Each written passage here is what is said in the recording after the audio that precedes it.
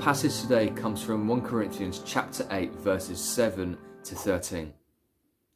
It is not everyone, however, who has this knowledge, since some have become so accustomed to idols until now, they still think of food they eat as food offered to an idol, and their conscience being weak is defiled. Food will not bring us close to God, and we are no worse off if we do not eat it, and no better off if we do. But take care that this liberty of yours does not somehow become a stumbling block to the weak. For if others see you who possess knowledge eating in the temple of an idol, might they not, since their conscience is weak, be encouraged to the point of eating food sacrificed to idols? So by your knowledge, those weak believers from whom Christ died are destroyed. But when you thus sin against members of your family, and wound their conscience when it is weak, you sin against Christ.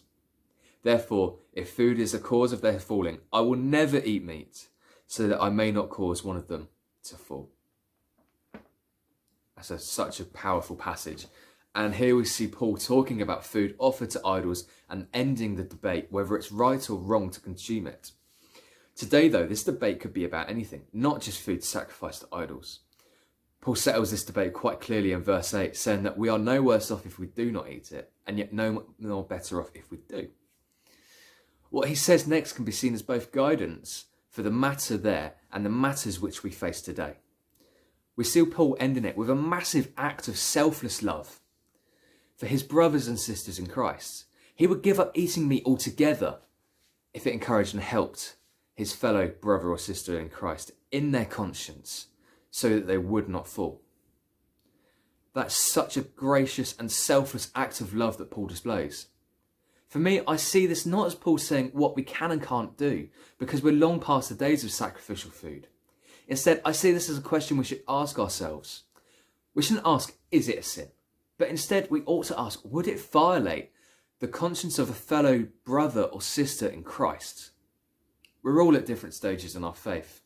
Some of you might be on the valley floor at the moment. Some of you might be on the mountaintops and somewhere in between, and that's okay. But we should all act on the words of Proverbs 27 verses 17, where it says that iron sharpens iron, so one person sharpens another. It's not a question of what's right or wrong, but merely what will help the other. We should encourage and strengthen each other, following the example of selfless love that Paul demonstrates here. So I leave you today pondering over this passage and the reflections I've just brought with one final thought. How can you be like Paul, gracious in love to your fellow brother and sister in Christ, both today and forevermore? And just quickly to end, we're going to pray. Heavenly Father, thank you for your grace and everlasting love. Help me today become like your Apostle Paul, being selfless in love, rich in compassion, and generous in my acts. In your mighty name we pray. Amen.